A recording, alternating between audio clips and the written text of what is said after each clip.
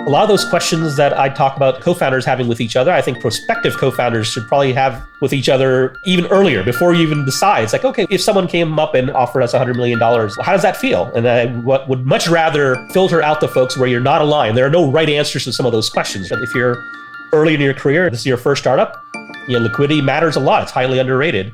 So my advice would be have those early conversations with people. And if you don't feel comfortable having those conversations, that's about as big of a red flag as there can be. It's like you just don't have the level of trust. Welcome to In Depth, a new show that surfaces tactical advice founders and startup leaders need to grow their teams, their companies, and themselves. I'm Brett Burson, a partner at First Round, and we're a venture capital firm that helps startups like Notion, Roblox, Uber, and Square tackle company building firsts. Through over 400 interviews on the review, we've shared standout company building advice. The kind that comes from those willing to skip the talking points and go deeper into not just what to do, but how to do it. With our new podcast, In Depth, you can listen in to these deeper conversations every single week. Learn more and subscribe today at firstround.com. For today's episode of In Depth, I am thrilled to be joined by Dharmesh Shah. Dharmesh is the co-founder and CTO of HubSpot, which he runs with his co-founder of 15 years, Brian Halligan. In today's conversation, we deeply explore some of the marquee moments along that 15-year journey in building HubSpot. To start, Dharmesh unpacks the very specific way he and Brian approached evaluating their compatibility as co-founders. He's got tons of advice for other potential founding pairs to increase the likelihood of success. Next, he points to some of the foundational building blocks that keep him jazzed about his role at HubSpot still to this day, including the way he elicits feedback through bug reports. He also explains the reasoning behind his decision to never take on any direct reports and remain an individual contributor as a co-founder. Finally, Dharmesh tells the story about how he came to own culture at HubSpot, even as the self-described least social person at the company. He walks us through how he approached culture as an engineering exercise, which continues today in his assessment of the culture as a product. Dharmesh has an incredible well of knowledge to dip into, and it's a fascinating look behind the scenes at one of the most successful SaaS companies around. Whether you're currently a founder or looking to start a company someday, there are can't-miss lessons on everything from co-founder harmony, maintaining your own sanity running a company, and scaling up the cultural magic as the team grows.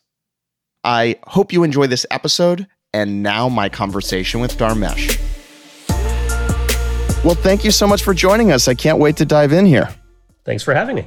An interesting place to start our conversation is to talk about your co-founder relationship with Brian. What I've noticed that at Afar, it seems like an outrageously productive relationship over an exceptionally long period of time. Even when you have quite productive founder relationships, you often don't see them go on for 15 years. And so I thought it might be interesting to have you talk a little bit about when you look back on what made it work and what made it so productive. What's sort of the root cause? What made it work? You're right. It has been a long, enduring, productive relationship. And I think we'll start with obvious things, which people don't talk about, but apply. One is when you're picking a co-founder or trying to choose who you're going to partner up with on this long startup journey, you need to actually like the person, and you need to have some degree of mutual admiration and respect. And I think that gets missed sometimes when founders are trying to kind of assess each other. They'll assess the idea. They'll maybe have a beer together. And that's all well and good, but you have to really ask yourself, do I enjoy spending time with this person? Because you will be spending a lot of time with this person. In many cases, more with that individual or a group of individuals than anyone in your life, including your significant other. And so do you enjoy spending time? That's a fundamental thing. And the other thing that's, I think, interesting in terms of figuring that out, I don't think people allow themselves enough time to get to know their potential co-founders. Brian's my co-founder, Brian Halligan. He and I were very, I'll say, methodical about making these determinations. We met in grad school, which I think a lot of co-founding relationships start there. But the reason that academic environment is useful when used correctly is it gives you a relatively lightweight, non-intrusive way to kind of really get to know a person, at least even though it is a somewhat hypothetical setting. But what we did is that we said, okay, well, we might start a company together someday. We knew I still had another year left before I graduated. But we said, okay, well, every class that we're having together, which was a lot of them, any class that has a project, we're going to intentionally put ourselves on the same team. And sometimes it was just a team of the two of us. And we took it a step further. We said, well, every project that's required of us, we're going to make that project tied back to this startup that we called HubSpot. And HubSpot wasn't a company at the time. It was an idea for a company. And that idea shifted. But the idea here is to try and, I'll use the word simulate for lack of a better term. It's like, what would it be like being around this person for 4, 6, 8 hours at a time? What would it be like having a project that you're working on together that's going to be measured and that you have to deliver that actually does matter? What would it be like? And how do they change as circumstances change? And it's in a very compressed 1 or 2 year environment that you get this opportunity, but we maximize that opportunity. And I think that's what contributed to it. We sort of knew each other really well. And in our personal relationships, we often will date for a long time before we make a very long, ideally lifelong commitment. In co-founder land, I don't think people are as deliberate about spending time with their potential co-founders and getting to know them. That would be it. It's like, make sure you like them, make sure you have mutual admiration and respect. And then on a tactical level, make sure you have different skills or divergent skills, but common values.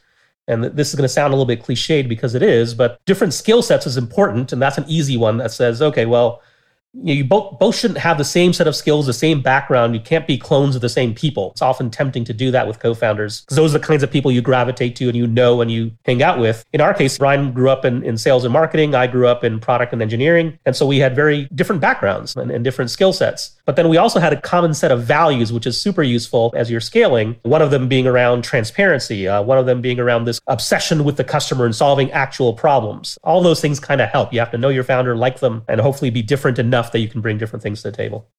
On that point about common values, did you explicitly surface them in that year or two before you started the company and they kind of expressed themselves organically? It's a good question. So a couple of them, like this notion around transparency, was there from time t equals 0. And it was not because we sat down and said, oh, here's our list of values, transparency is one of them. It was more a matter of convenience, which is, hey, we sat down and we had to make a decision when we started the company. It's like, okay, well, we have this information. We just hired our first employee and we have to decide what we're going to share with this person. And we could have gone one of two ways. I'm an engineer, so I kind of look at the boundary conditions. One could have been that we're not going to share any information with anybody. It's just the two of us. And that's just how we'll run the company. And it can be argued whether it's actually possible to run a company that way.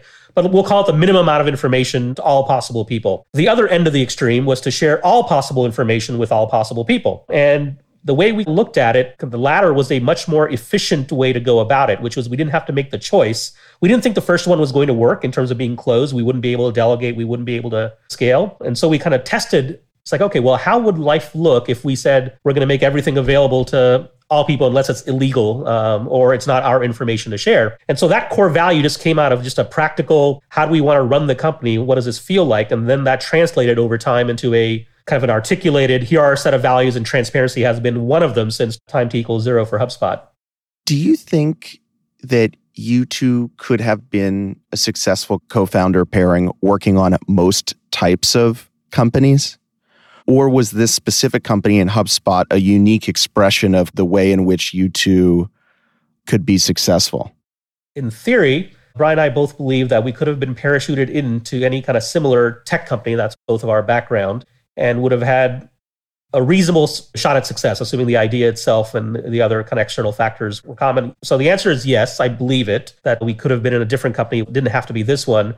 On a practical matter, I have kind of a semi-evidence of this, which is when we started HubSpot, my motivation, so just taking a step back, I had done a couple of startups before, sold them, and I said, I'm going back to grad school and find myself and figure out what's next. I had promised my wife I would not do any more startups. That was the agreement. She and I have been together since before I did my first startup. I lived the proverbial canonical startup life with all the startup hours and all the sacrifices people talk about. And so I said, I'm not going to do a startup. And here I am in grad school. And then just a few months in, Brian and I had met and we had this set of common passions around startups and tech, small business. And so we first made the decision, and this is why this kind of deliberate kind of feeling each other out and getting to know each other through an academic setting in these various projects, but we didn't really know what the idea for the company was going to be. In a way, you can think of it like Brian and I first came together as co-founders and then jointly came up with, okay, well, we've decided that we really like each other enough and that this is kind of worth pursuing. We have a broad sense of what we wanted to do, but the idea that's now HubSpot didn't really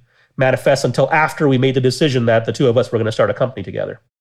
I'm interested when you think about your kind of compatibility and your worldviews.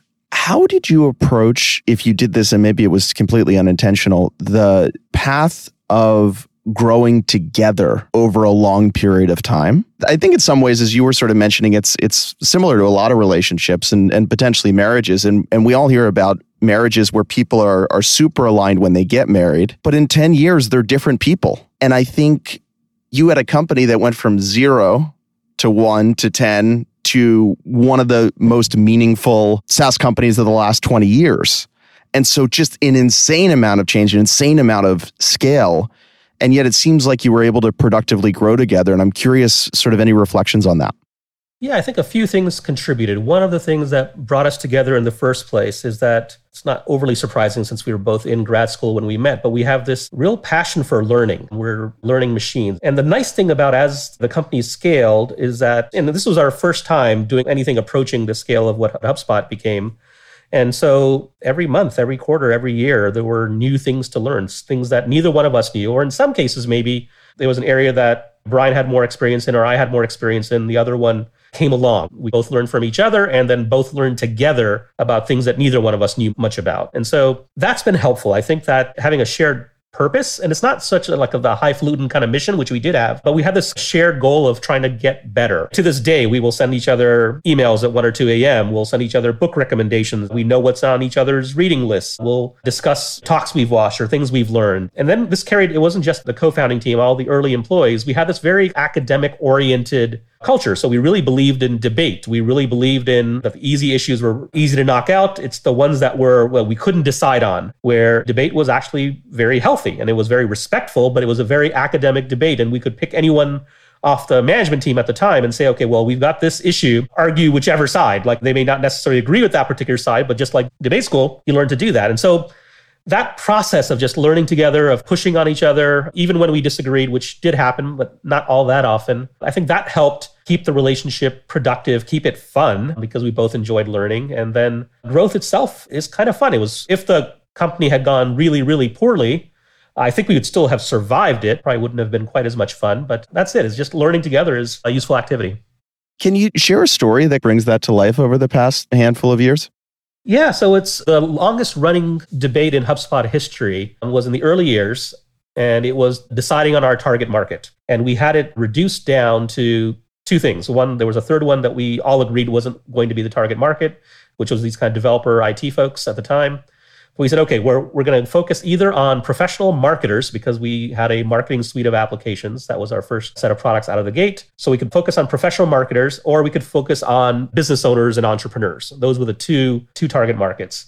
And we had names for those personas. So we called the marketing persona, we called her Marketing Mary. And we called the business owner Ollie. So maybe he owned a small accounting firm or something like that as an example. And there were trade-offs on both sides. There were many more owner Ollies out there than there were Marketing Marys, because there's lots of startups and small businesses. But Marketing Mary understood the product better. She had a more burning need because it's like, oh, I'm trying to do marketing. The old stuff's not working. Let me look at HubSpot. And so that one was one we could and did literally debate for years before we made a decision. And then that long-running debate was turned into one of the most popular Harvard Business School cases, which is taught to every HBS grad that graduates now as part of the core curriculum in the marketing class there. But the way we ultimately resolved it, step one was we had to decide, because previously we had kind of walked into rooms like, okay, we're not going to leave this room until we have a decision. And we like spend 7 hours talking about it, order food in, and we kind of leave. And that night we'd be pinging back each other. It's like, I know we made this particular call, but what about this? And what about that? But we finally did make the decision, okay, like sitting on the fence is not a great way to do this. And we made a decision and moved on. But that's one example. We had those kind of long running debates. We're much better about it now in terms of getting to a decision faster. And we're much, much better about not kind of second guessing ourselves. And once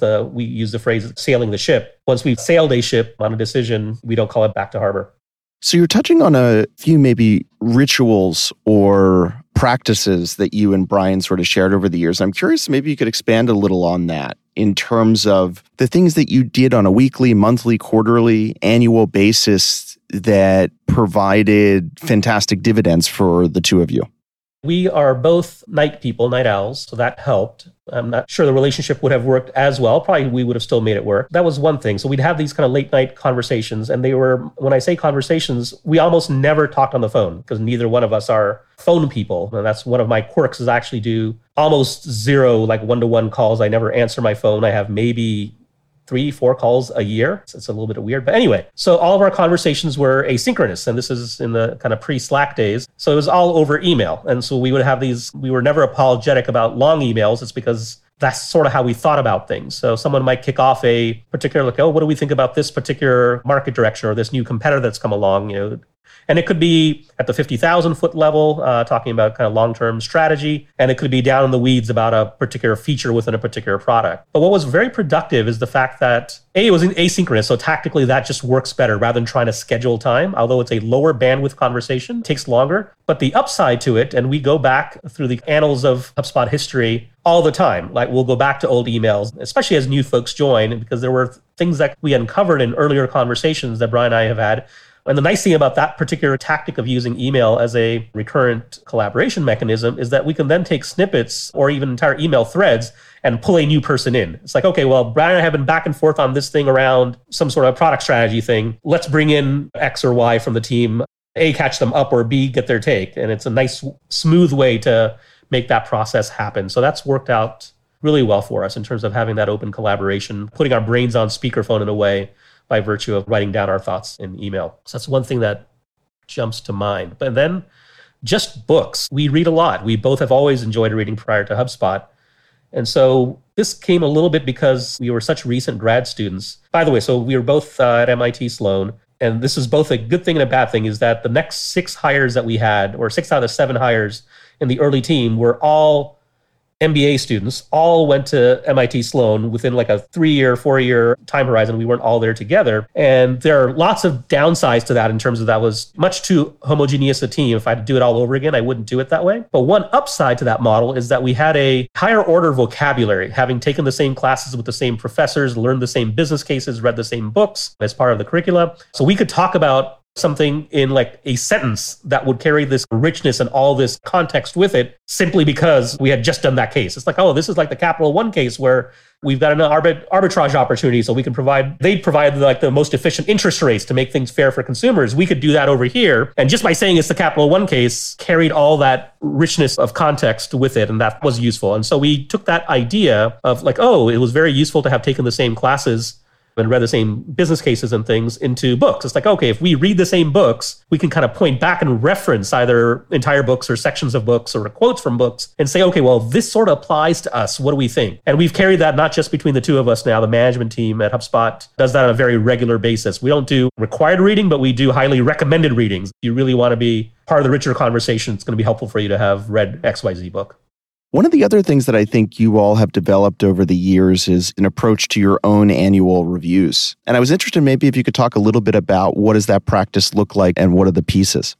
Yeah, the hard thing about annual reviews for founders and people higher up in the organization is that you don't have a boss per se. I guess you could get your board, if you have a board, to write your review for you. That has its own set of challenges with it. So what we did and have been doing between Brian and I is that we write each other's reviews, and we spend a lot of time on it because one of the other values we share is we both really, really believe and crave feedback. When we like to iterate, so we like to kind of know how things are going. We love feedback. And so it's hard to get that feedback when you're CEO, you're a co-founder, just from an org structure perspective. So what we decided to do is that we would do each other's reviews on an annual basis. But it wouldn't just be, oh, here are my thoughts on Brian or Brian's thoughts on me. That person, whoever was doing the review, was then responsible for talking to 15, 20 people in the team of their choosing who they thought might give most color and context to how things were going. And then It was the review writer's responsibility to kind of synthesize all the feedback heard, add their own things in there, and then write this 10, 15-page review that we shared with each other on an annual basis. And then there would be a response to the review in written form that says, okay, well, I kind of heard what was said. Here are things tactically that I'm going to try and do over the course of the next year to try and kind of improve those things. And this is a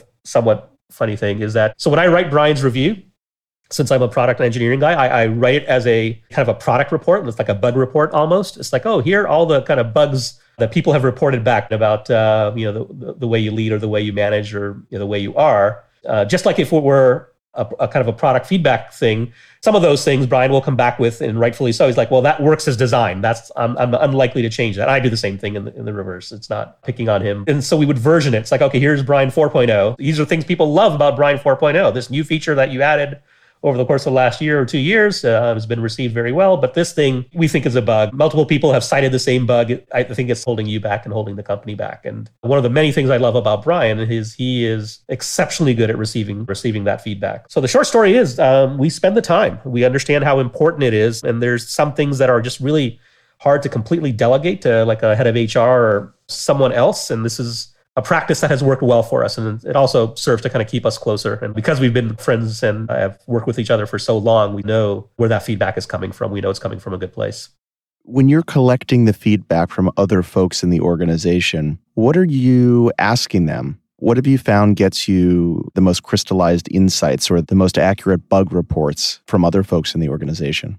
The same way I describe it to you is how I describe it to the people that I'm getting feedback from, especially folks that are newer to the organization, which is, I'm writing and I'll joke about it. It's like, I'm a product engineering person, so I'm writing a kind of product review of Brian. And, what do you think is working? What are the features of Brian that you really enjoy, that it's like you're glad they're there? What are the things that are annoyances that you'd like to fix, but they're not really keeping you from doing your work and they're not critical? We can rank the severity of them, but to try and leave it open-ended. What I'm trying to do is not say, okay, well, I want to collect feedback from this particular person around how Brian interacts with the engineering team, even if I'm interviewing an engineer, because I think that pigeonholes it a little bit too much. You shouldn't request certain types of feedback from certain roles, because a lot of times we think we know what the interaction between Brian and, let's say, person X would be because of their role in the organization. And turns out sometimes people have much more useful feedback that might be outside of their immediate role or their immediate set of interactions. Sometimes the feedback is not because of direct interactions they've had with Brian, but it might be around they've heard Brian speak at public events, or they ran into him at a conference, or whatever it might be. So I try to leave it as open-ended as I possibly can. It makes it a little bit hard to synthesize because it comes back in a relatively unstructured way. That's part of the fun of it. And then you kind of look for patterns that says, okay, well, this was unaided feedback that I didn't try to lead the witness in any way. What came back? Here are the things that kind of jump to people's minds. And they tend to kind of self-select in terms of things that are most impactful versus trying to answer your question. So I try not to be too specific. When you think back to all the bug reports that you've received over the past 15 years, are there specific bugs that have led to the most significant growth for you personally? Yes, and both ways. So I'll give you one of each. One is a reported bug, and the bug was we don't see enough of Dharmesh when he's in the office. It's awesome because we feel like we collaborate, we feel like we're connected, and we really enjoy. And this is pre-pandemic. And I got that feedback for at least a couple of years, and it will keep popping its head up every now and then. And my response to it has been that sort of works as designed. So I understand the value of that in-person meeting, but the cost of fixing that particular bug is exceptionally high for me emotionally, and as a result of which is exceptionally high for HubSpot, because that 1 or 2 hours of in-person time and a one-on-one meeting, I'll do it, but it's going to kind of ruin the rest of my day, maybe my week, because I have a lot of quirks, but one of them is around I'm a super introvert. And it's not that I don't like people, it's just that I don't like being around them a lot in person. So I'm great over long email exchanges. I can hop onto Slacks every now and then if I need to, but it just takes a lot of energy out of me. So that was one that was like, okay, I understand that this is what you want, but my apologies. I don't think I'm going to deliberately decide not to fix that particular one. One that I did fix, which is around like Dharmesh, you're kind of out there.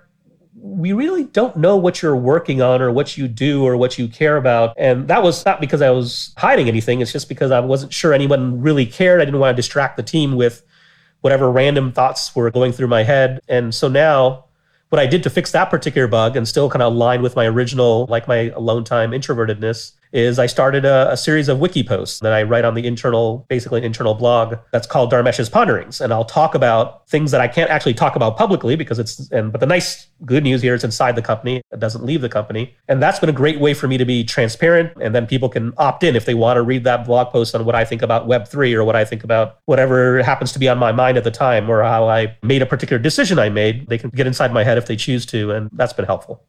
When you think about your own personal growth and evolution, when you get bug reports that you decide are worthy of you acting on, do you immediately go to some system level change or practice in the example that you just gave us around more internal comms to keep people abreast of what you're thinking about or what you're doing? Or are there other ways that you actually go about implementing feedback? And I'm always curious about this because I think in general, even if folks are good at receiving feedback, most people don't actually make a profound change.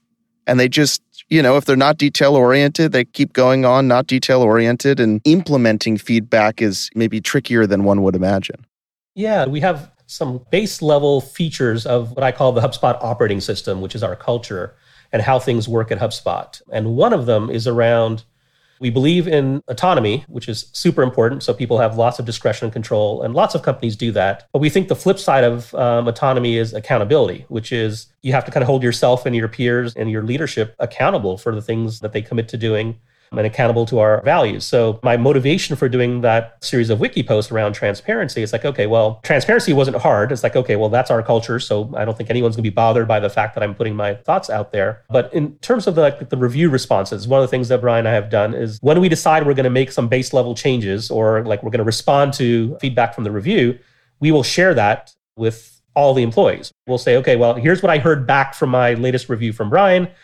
Here are the bugs that are, you might call them bugs, but I say they work as designed. I'm not going to address them. And here are things I am going to fix. And often I'll try to put a timeline around it if I can, if it makes sense. But most, it's assumed that'll be in the following calendar year. That's what I think makes sure that the change that should be happening, is that it's okay for someone not to make the change. And they can make their case for why they're not going to change a certain thing. But they actually have to reveal that they made that decision. You can't just ignore things. Brian and I do this not just at the individual review level. We do a Net Promoter Score survey for all of our employees. We do that quarterly and have been doing it for over a decade now. And that's basically like a bug report for the company. Just like you would have a customer satisfaction survey or a Net Promoter Score for your product, we do the same thing. And we think of culture as a product.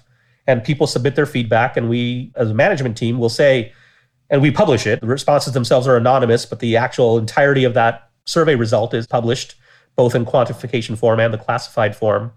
And say, here are the things we heard back. And here are things that absolutely many of you felt this way. It's a big issue. It's a hard one to fix. And so here's the plan we're putting in place to make those changes. And then similar to how we do it on the one-on-one feedback, we'll say, these are things a handful of you mentioned. We understand where you're coming from, but we just don't think we're going to be able to make that particular change, at least not now. We're not saying not ever, but we're not going to be able to get to it anytime soon. Let's talk about it again if it still continues to be an issue over time.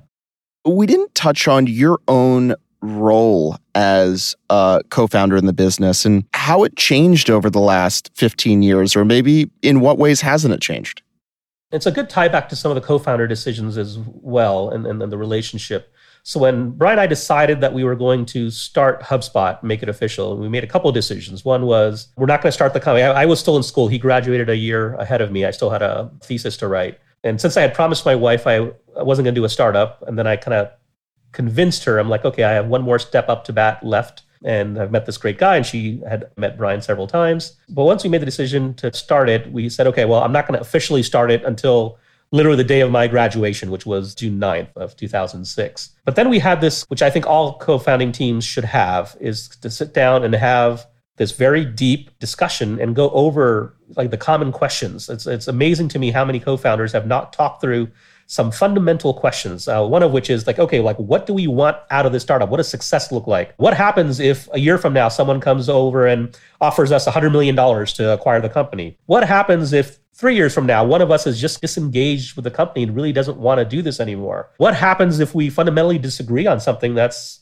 like a super pivotal thing? Like all these questions that are super important, and people are like, we'll cross that bridge when we get there. You can certainly do that, but it's actually much, much better to get those issues out on the table as early in the process as you possibly can, because it just gets harder later. So back to your question around my role. So one of the things we talked about in that early set of founder meetings was, first of all, who's going to be CEO?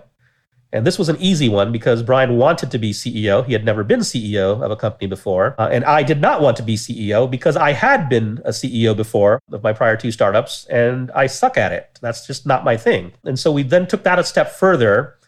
And I said, Brian, you know what? And then this kind of came to me in the meeting. I don't think I want any direct reports.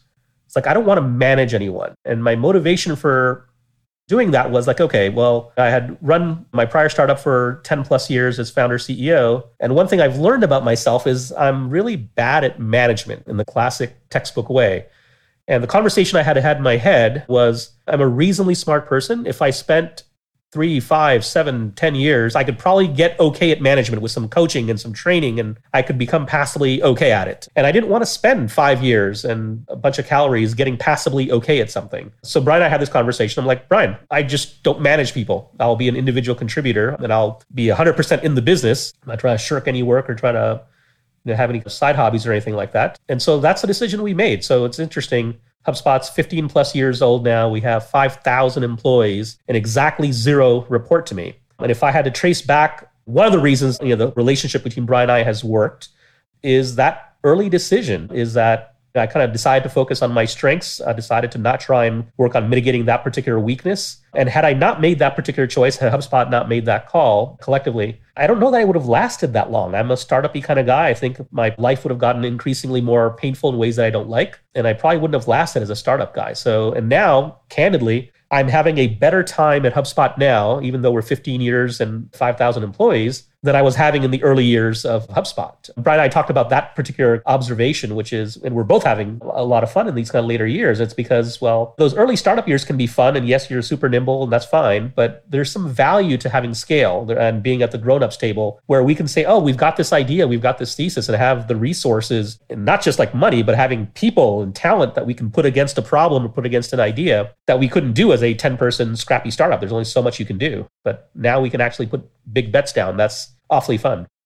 Was there anything that you did that created a dynamic where you as the co-founder could be effectively an individual contributor throughout the life of the company? And I think that so many norms at companies ties influence with size of org chart that you are responsible for. And so I would think there might be a little bit of peculiar dynamics in the first few years, or maybe even at scale, given how it's quite non-traditional. I'd actually say in working across hundreds of companies, you tend to see the co-founder and CTO effectively take on the VP Eng role early on and struggle with it mightily, and it leads to some fracturing or implosion where that person ends up leaving the company. And so is there anything that worked for you that made it really effective to boldly take on this, I'm going to contribute in this specific way?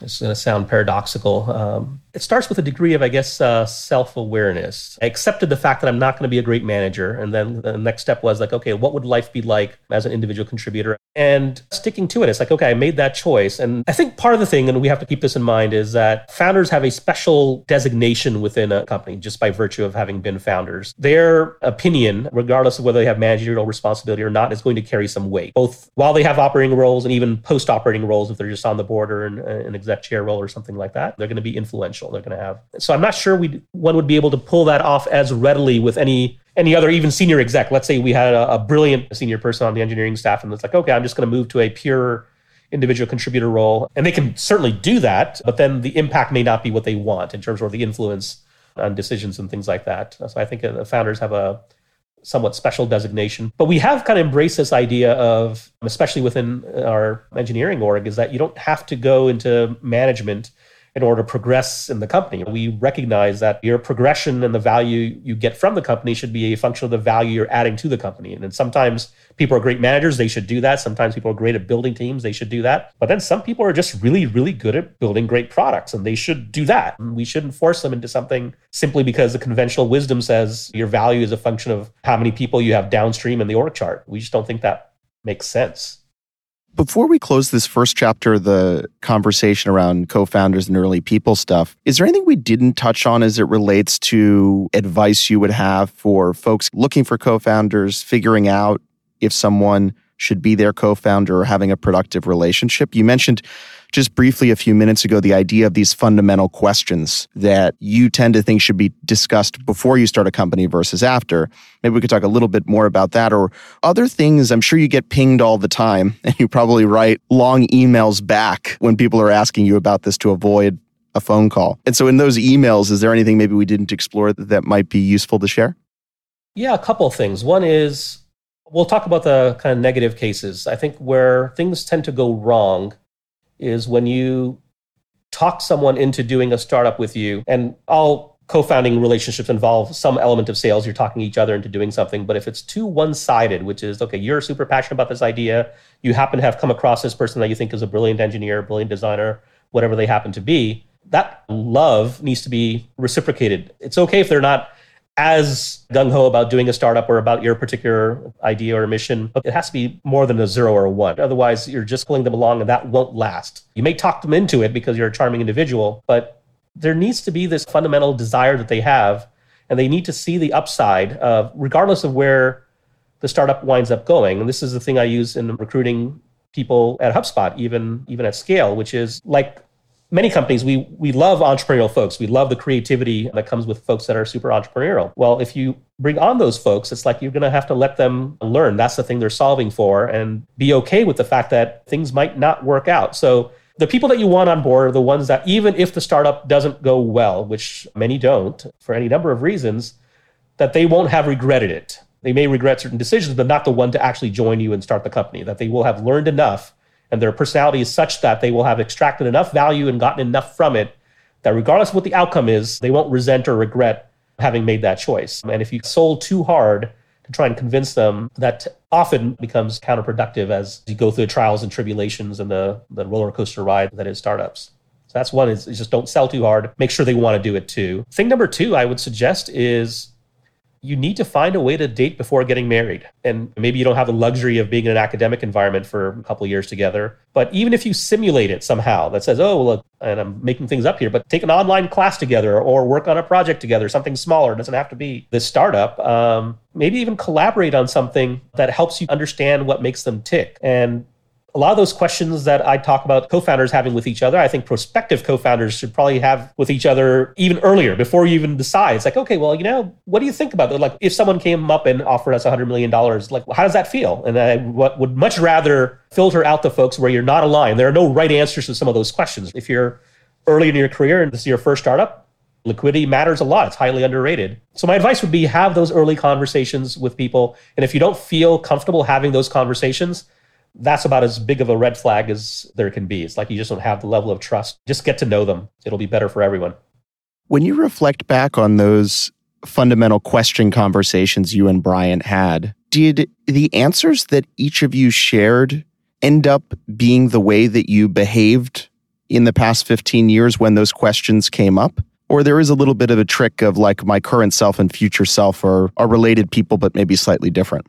A mix of both, but a couple of them were fundamentally deterministic of the trajectory of the company. So for instance, one of the questions we had early on is around, what does success look like? What are we trying to accomplish here? And both Brian and I had some success in our professional careers. I had startups before I had sold it. So I'd hit it like a single or a double. And the only reason I was doing HubSpot is because I hadn't quite ever hit a home run. I hadn't had anything big and impactful done. And I felt like I needed one more step up to bat. And Brian was in a similar position. So one of the early decisions we made was, what we're trying to do here is build something sustainable, build something big and impactful that someday our kids and grandkids will be proud of, something we can point back to. And that was the aspiration. And we also talked about doing it in Boston. But once we made that call early on, this was literally like week 1 of the company, out of that one decision, so many decisions became clearer. Every time we hit a fork in the road that says, okay, we could go down this particular fork. And the question we ask ourselves is, which path maximizes the probability that we have a chance at this kind of big, impactful, significant company? And so we never took the conservative path. So when we were out like raising capital, we didn't worry about dilution. We worried about like, okay,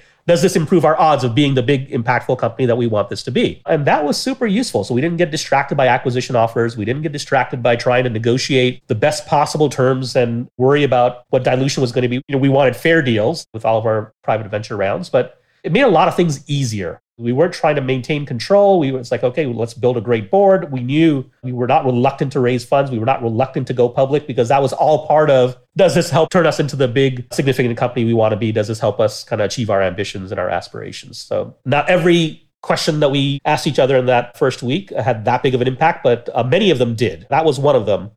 Do you think there's a difference between your personal values and Brian's personal values and the company's core values? Or is the company's core values just an expression of the way that the two of you behave? It's a good question. So Brian and I are probably 95+% overlapped on just core values. Many have joked that Brian and I kind of think with one mind almost. And it works in both ways. He can predict how I would respond to any particular question in any particular situation. And we've had our disagreements on a tactical level, but our values are very, very similar. And I would say if Brian and I are 95% overlapped, the culture is probably maybe 85 or 90% overlapped with the two of us, because a lot of the core of the culture manifests as a result of just how Brian and I think of things. But cultures do drift a little bit as you add more people. It becomes harder and harder to keep it centered on one particular thing. And I don't know that that one particular thing is necessarily the right thing. And so I think, I can talk about this a little bit, but I think of culture as a product. And product is not static. It's not like, oh, we had this culture the early years of HubSpot. Didn't that work great? And now our job is to preserve that culture. I don't think that's the right approach. You don't want to preserve your culture. You want to iterate on your culture, keep the fundamentals, the thing that makes the product, or the culture the same. But it's not a static thing. You have to iterate because the needs of the market change, the needs of the customers. So we think of culture as a product. And by the way, when I say we think of culture as a product, we literally think of culture as a product, and all the things that would manifest from that one single fundamental belief, sometimes to the point of ludicrousness, but we treat it that way. So we think of the employees as customers of said product. And that's why we do the surveys as if we were doing a product survey. That's why we follow up with, here's what our roadmap looks like for the culture. Here are the things we're fixing or not fixing. That all traces back to this notion that culture is a product that you build for your people so they can make good decisions and help grow the company. One of the things that I was reflecting on in our conversation thus far is that it's quite interesting that you tend to be more introverted, prefer to not manage people, and yet you seem to have this intense curiosity and excitement around culture and people. And I'm curious where that comes from, given it feels a little bit antithetical to some of the ways you describe yourself. Yeah, that's interesting. It's a good story. So I'm informally responsible for culture at HubSpot, or I'll say unofficially. It's actually somewhat formal. But here's how this turned out. So my co-founder was part of a CEO group that got together quarterly and talked about CEO issues. And I always pictured when they had these meetings that they'd be out in the field somewhere, sitting in a circle and singing CEO songs.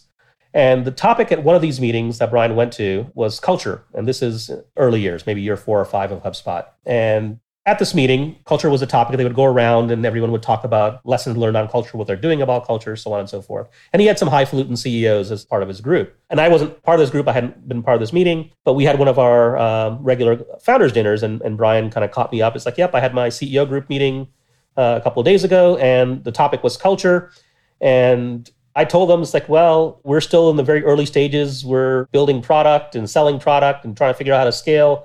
And culture is a thing that we will definitely address, but that's going to have to come later because it's not a burning issue right now.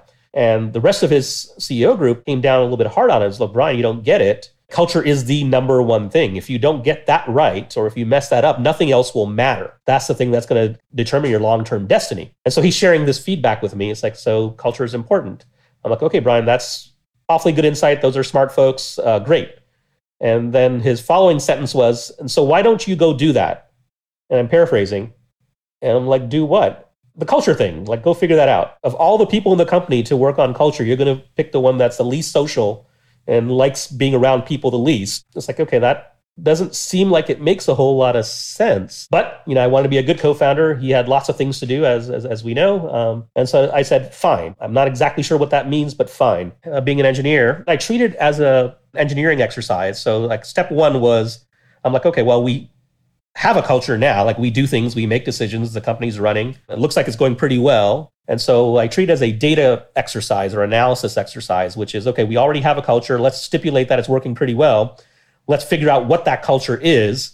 And my job is really to write that down and manifest it somehow. And so I went and did surveys of all the employees to figure out, and I did it the same way I would do anything. I did a net promoter style surveys on a scale of 0 to 10. How likely are you to recommend HubSpot as a place to work?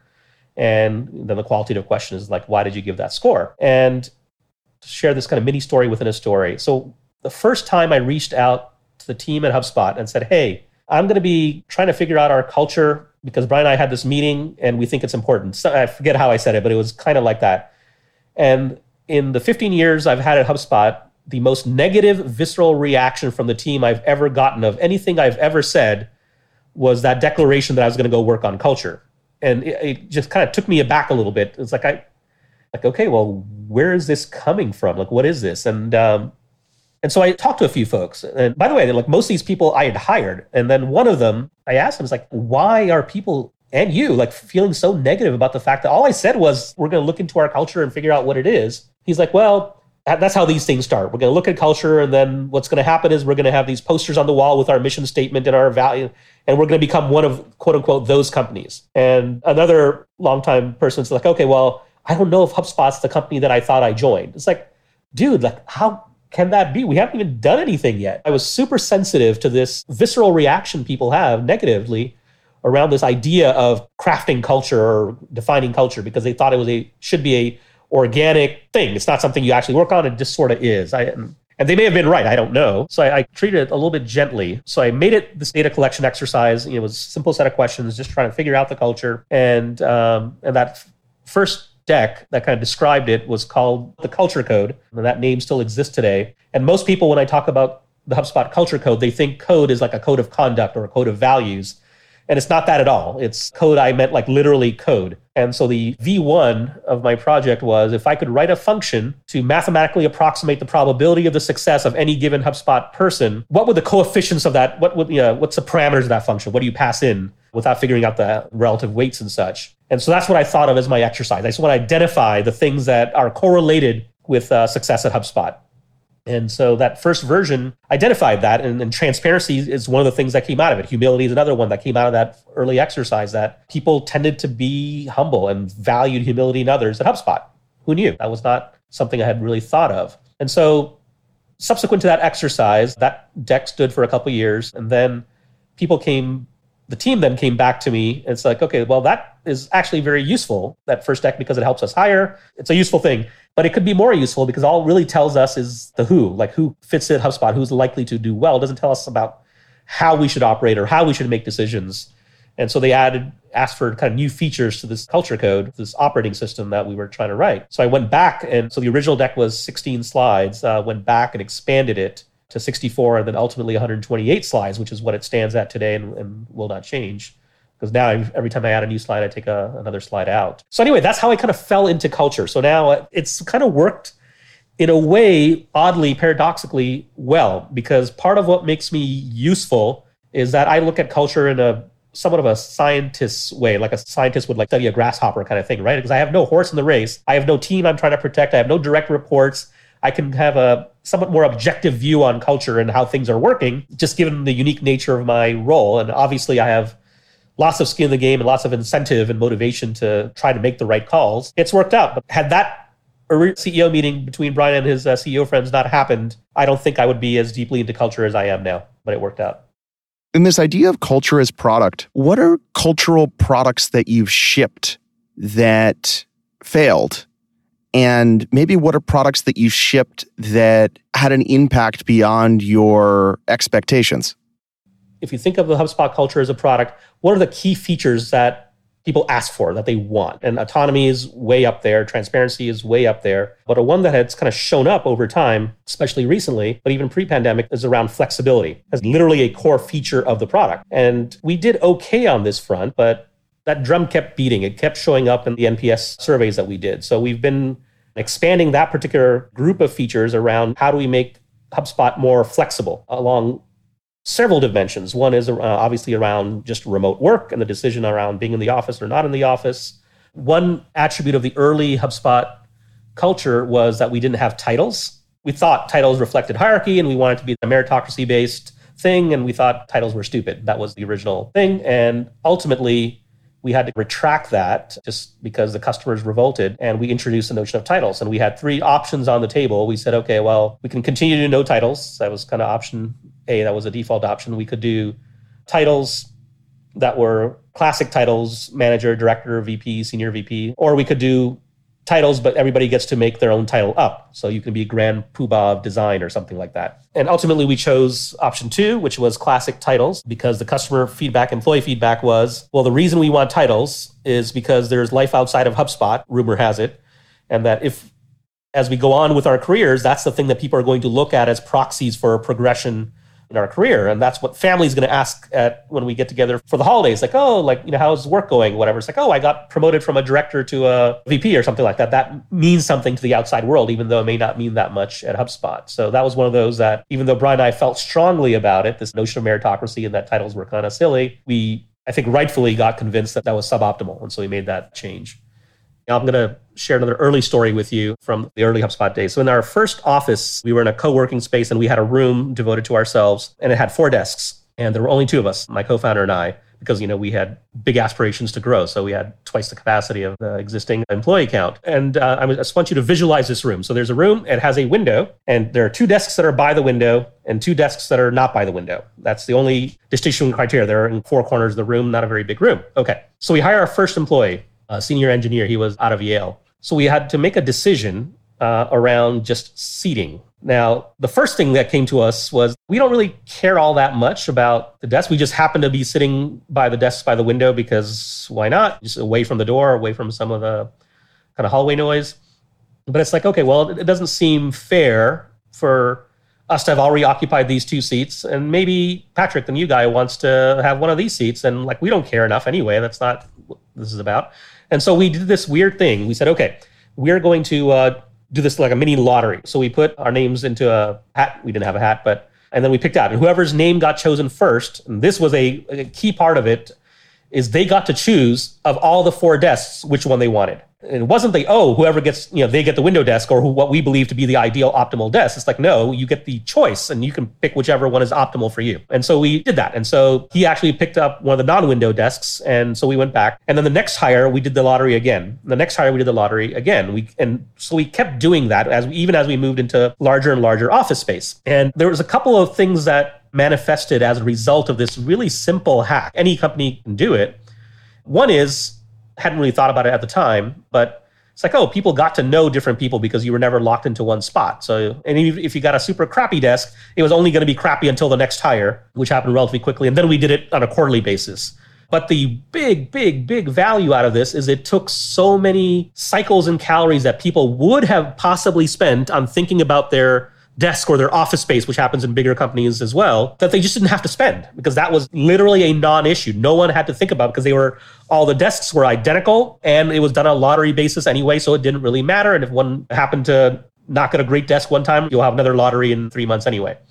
And that was awesome. And titles were a part of that. And so this investment in culture, our hope is that we can make the operating system such that the people in the company are spending minimal cycles on no-op instructions that don't accomplish anything, just to kind of close out that story. So we did it obviously at 2 people, did it 4 people. We kept doing it. And then we had a real board in place because we had done some venture rounds. And we would talk about this kind of jokingly. And they're like, okay, that's cute and that's all fine, but you realize that's just not going to scale. That can't work every 3 months changing everybody's seat around. So then we did it 100, did it at 200, and we kept doing it. And we do it to this day. And we made some tweaks to the algorithm, right? So it's not a complete random distribution anymore. What we try to do now is to say, hey, we want to try to keep the quiet people with the quiet people because an engineer sitting right next to a salesperson that's on the phone all day is suboptimal. So we still get the positive effects of the randomness and the fact that people don't have to spend calories thinking about which desk they got. We also get the positives of people get to be around other people and none of the negatives around the politics and the metagame calories. So it's worked out. We still do it. Hundreds of people will change desks every 3 months. Well, that's a great place to end. Thank you so much for this conversation. It was a blast. My pleasure. Thanks for having me.